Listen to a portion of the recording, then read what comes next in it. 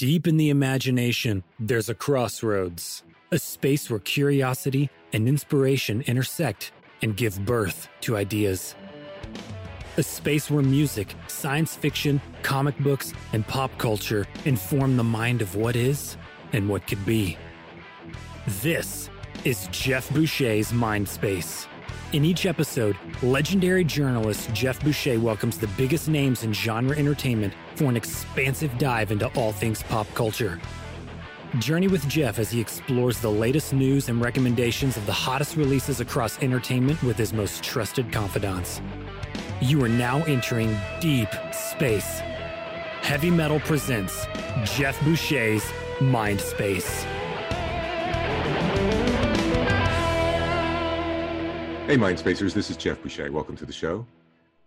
It's September 11th, and today, as you might notice, this is a special episode, a bonus edition, and it's a conversation that Evan and I had with Grammy and Peabody winner Suzanne Vega. You might know Suzanne's work, of course. She did Luca. She did Tom's Diner. She's got a great folk sound and has been a mainstay on the music scene for decades now. She's got a new album out. It's called An Evening of New York Songs and Stories. It's in stores today, and it was recorded live at the Cafe Carlyle in New York, the famous venue. It was done over a series of nights, but this interview was done over a single call, and we hope you enjoy it. You know, the subject of New York is always a tremendous one, and it's interesting.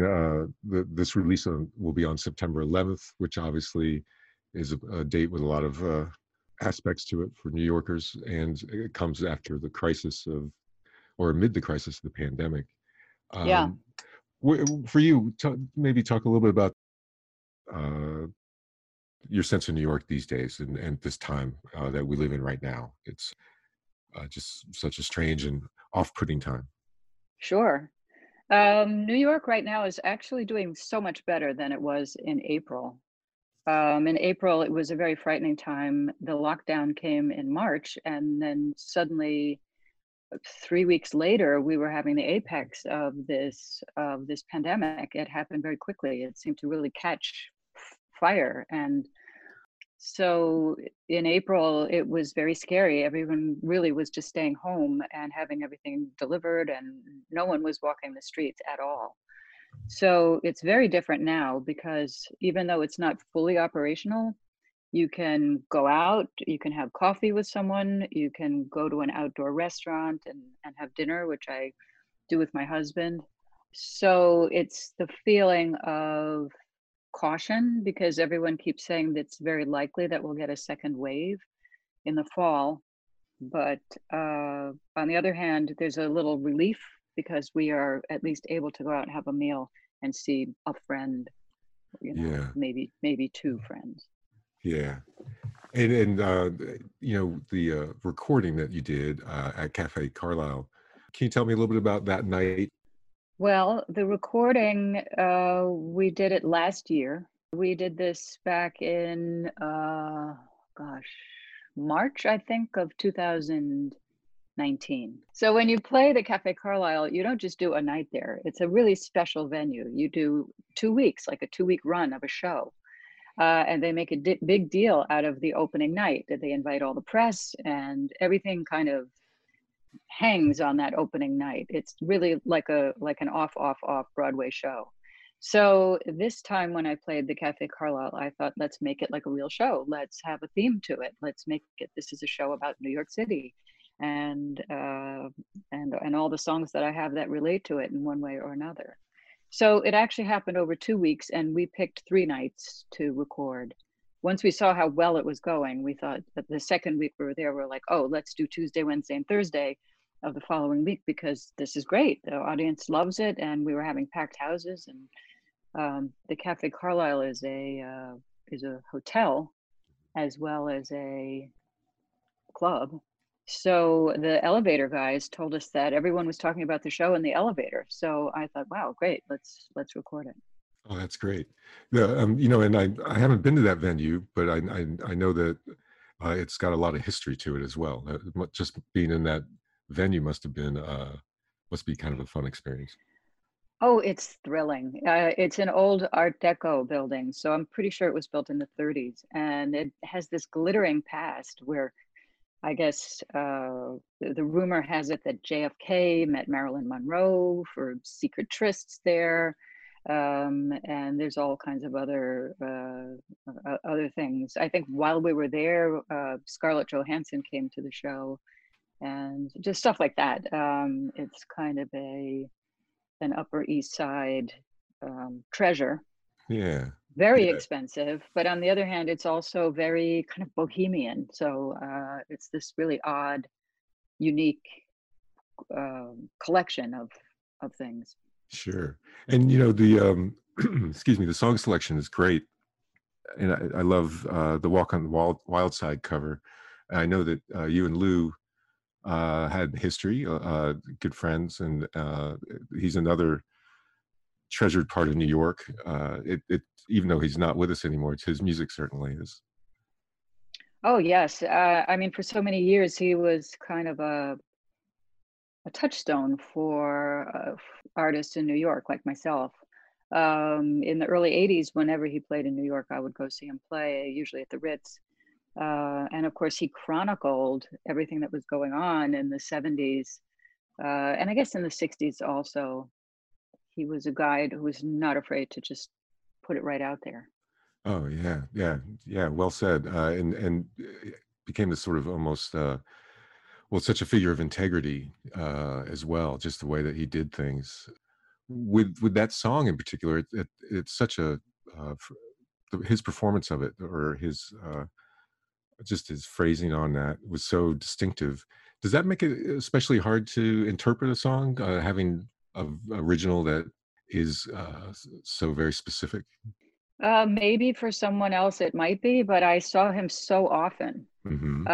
And I just saw him whenever I could see him. So I knew his way of performing and it influenced my own way of performing. I mean, when I saw him when I was 19 back in 1979. So that gave me the freedom to do certain songs like Cracking or Neighborhood Girls or things where I could sing myself.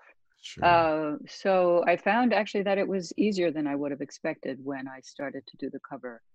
Oh, We that's did the interesting. cover, we did the cover after he passed away. I was asked to do a few of the memorials, and Jerry Leonard and I would go to the musical director and say, what's left? You know, what song do you have that no one else is doing? And it was always Walk on the Wild Side. Oh, wow. Uh, yeah, no one else would touch it. So I thought, okay, well, I guess that's a sign from Lou that it's meant for me. And that's what I did. I went after it. Oh, that's great. That's kind of adds even more to it. That's really fun. For you, just as an artist, every chapter of your life, there's a new opportunity and there's a new challenge. And this is kind of a broader question, but like right now, what would you say is your biggest challenge or your biggest opportunity as an artist? Right now, in this moment of the pandemic, Yeah, yeah, and it can yeah. be maybe something with your craft, or maybe something just with your the the logistics of career, or Well, right now I think it's important to keep up my stamina and my energy. Interestingly, it's been harder to do that at home than it is on tour. I had a bunch of shows lined up, and once you're on tour, you kind of you get into a rhythm, and I always feel really good when I'm on tour. But now we're at home, so I'm trying to figure out this new world of both keeping house and also learning new technology, learning how to do live streams from my home. I did 3 of them over the summer. I did one on my birthday, and I did a little benefit for the Health and Hospitals organization in New York in June. So this is a whole new world to learn how to present myself on the phone to 100,000 people that might be watching. That's a whole other. I mean, that's something I never expected to do. So I make my mistakes, but I'm learning, and you know, that's been that's been the biggest challenge is keeping up with the technology and doing it the right way, so I don't get all these people writing and going, "Hey, your camera's backward." Right, or just being a blank screen like I am. Like I did, I'm just beside myself. Like I'm just so sorry. Um, but I do appreciate you. You're a trooper. Thank you so much. So that's really interesting. And one of the things too, I would think that that might entail. I know it has for me is that I never feel like I'm fully at work, but I also never feel like I'm fully at rest. You know, like everything is always kind of a half version of everything. That's exactly how I feel. Yeah, I met a woman recently, one of my few jaunts outside of my home, and she said, I actually like being on lockdown. I wake up and there's nothing to do. And I thought, wow, I wonder what that would feel like, because no matter, I feel like I wake up and there's just a ton of things to do, whether it's keeping the house, trying to keep everything orderly and organized and clean, and the laundry, and all of that stuff that you take care of when you're at home. But then there's also the fact that I'm releasing an album right now, so I'm doing interviews and I'm doing events, and but just doing them in a very different way than I would have normally. Yeah, I found like in the days when I would uh, get dressed in a different way, get in a car, drive to an office, go into that office, and then encounter people and start working. Everything was had so much more clarity, Yes. and people respected boundaries so much more, and Yeah. everything seemed to have more value. Everything seems to be dismissed a little bit more now, and everything seems kind of watered down or hazy. Yeah, when I did my three little what do you call them, live streams from my library at home, it was bizarre. The only, usually there's a transition, you get to the venue and you kind of transition into it, and this is just like me by myself. And then I walk out of the little area where I've just performed and there's nobody else there. But maybe my husband's in his office because he's just watched the show, but there's no one to hang out with, there's no one to have a beer with, or Yeah. have a drink with, and it's like crazy. Yeah. It's a shame too, because if you think about what the country's kind of gone through this year, Yeah. this was, I remember after a few weeks of all the violence and stuff, it occurred to me I really wanted to go and meet my neighbors, because I still had some neighbors I hadn't met, and I've lived in a place for 5 years now, and but Mm. there's people that aren't terribly far away that I don't know. And Yeah. we also had a thing in our neighborhood. It was a terrible thing that happened where a family of three was killed, like basically in our front yard, essentially by a drunk driver, and it was a nightmare.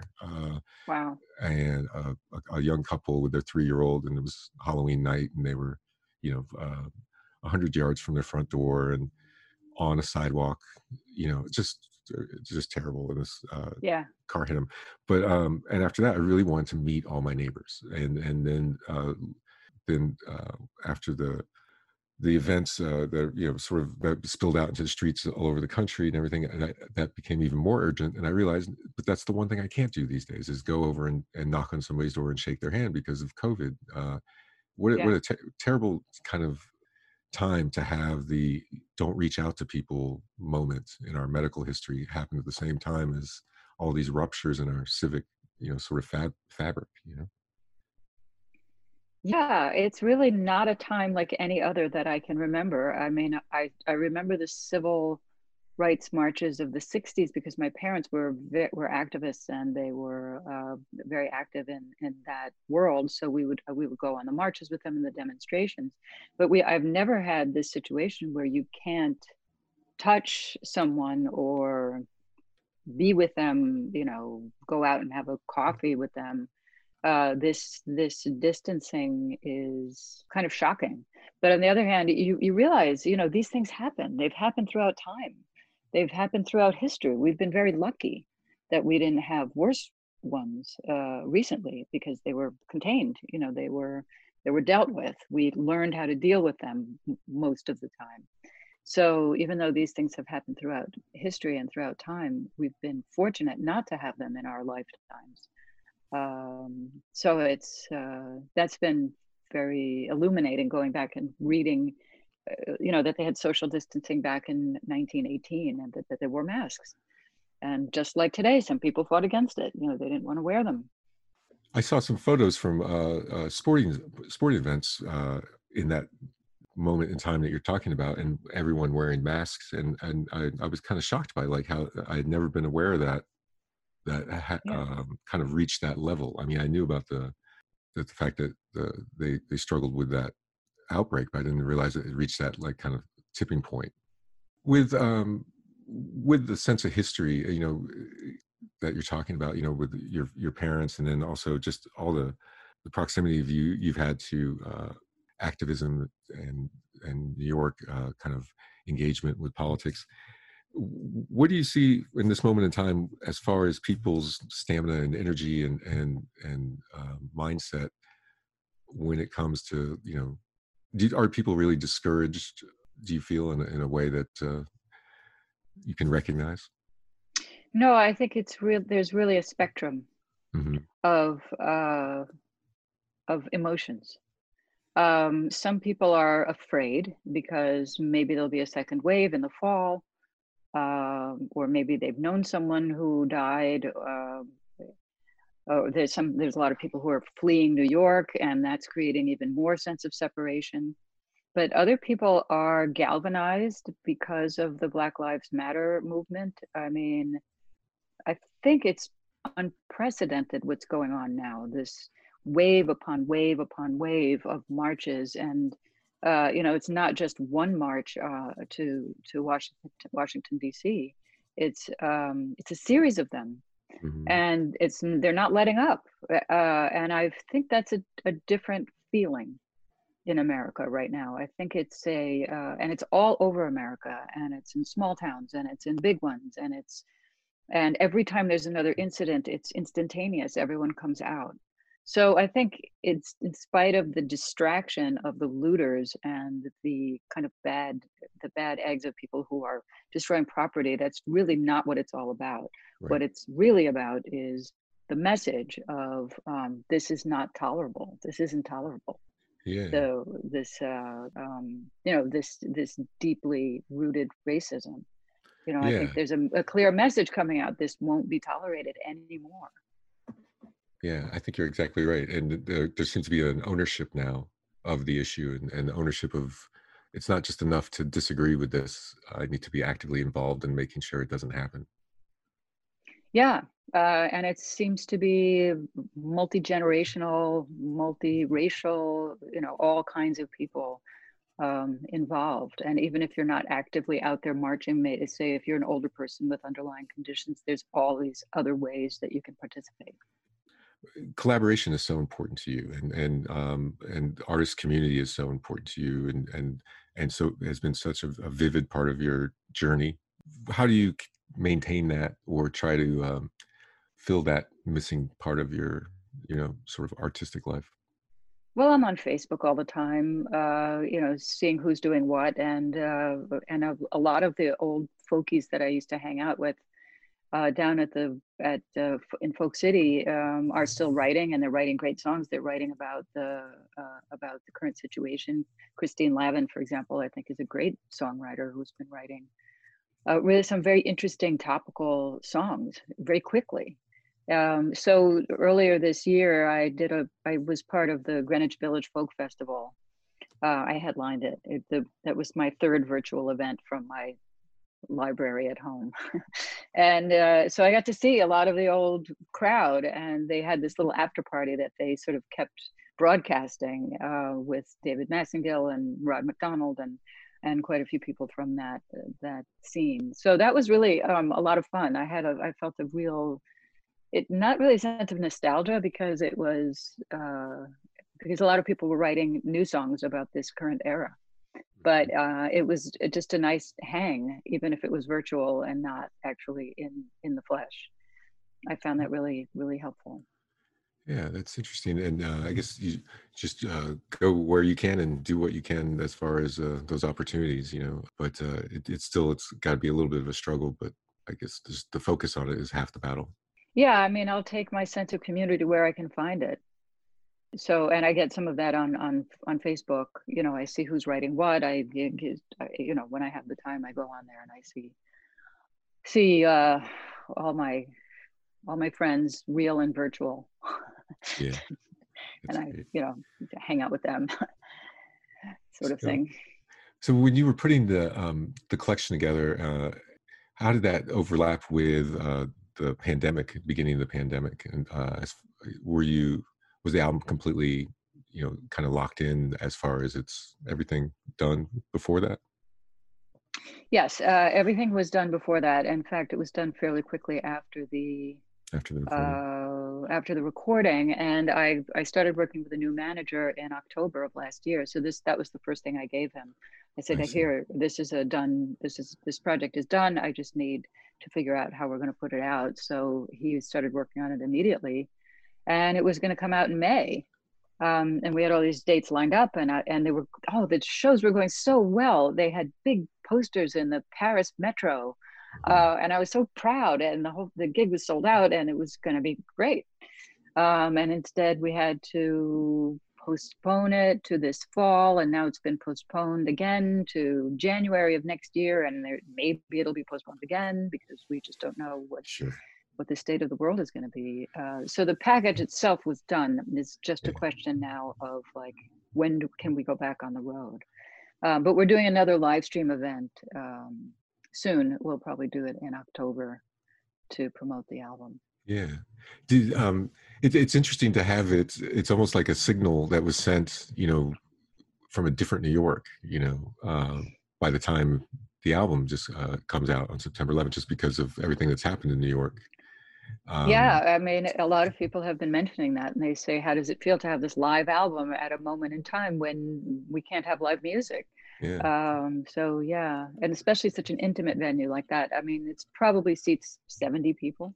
Oh, wow. So that's it's That's amazing. super tiny, very intimate, and I think it's all the more resonant because of that, Yeah. as well as the fact that it's on 9/11.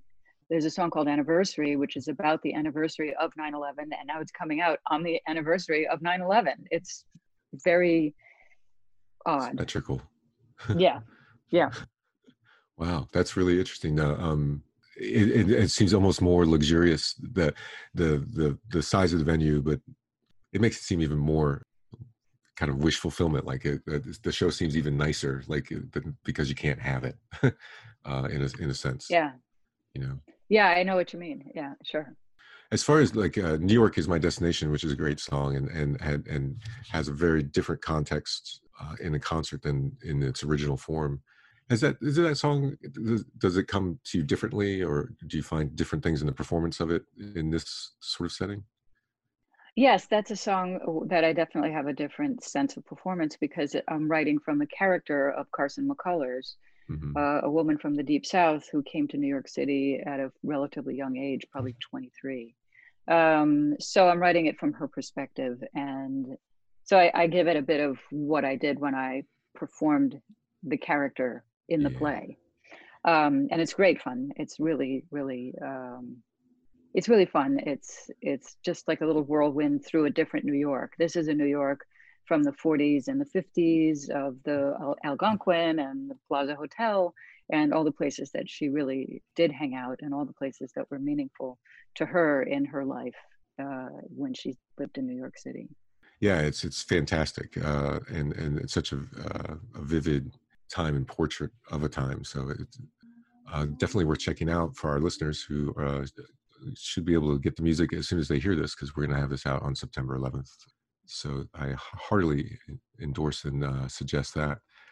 For you, Suzanne, do you find that a lot of your songs come back to you now and represent very, very different things than they did when you recorded them or wrote them, or are they sort of fixed in time more than that? I'd say no, they're not fixed in time, really. Every time I sing a song, I have to reinvent it for myself. It's a little bit like being an actress. You can't just sort of dredge up your feelings from 1985. You've got to really recreate it. So if I sing Marlena on the Wall, it's got a different flavor to it now, and I perform it differently. Back when I wrote it, I was a young girl wishing to be more sophisticated and more glamorous. And now that I'm older, I wear the top hat and I wear the false eyelashes, and I sort of play at being her, which I don't think I would have had the confidence back in the day Yeah.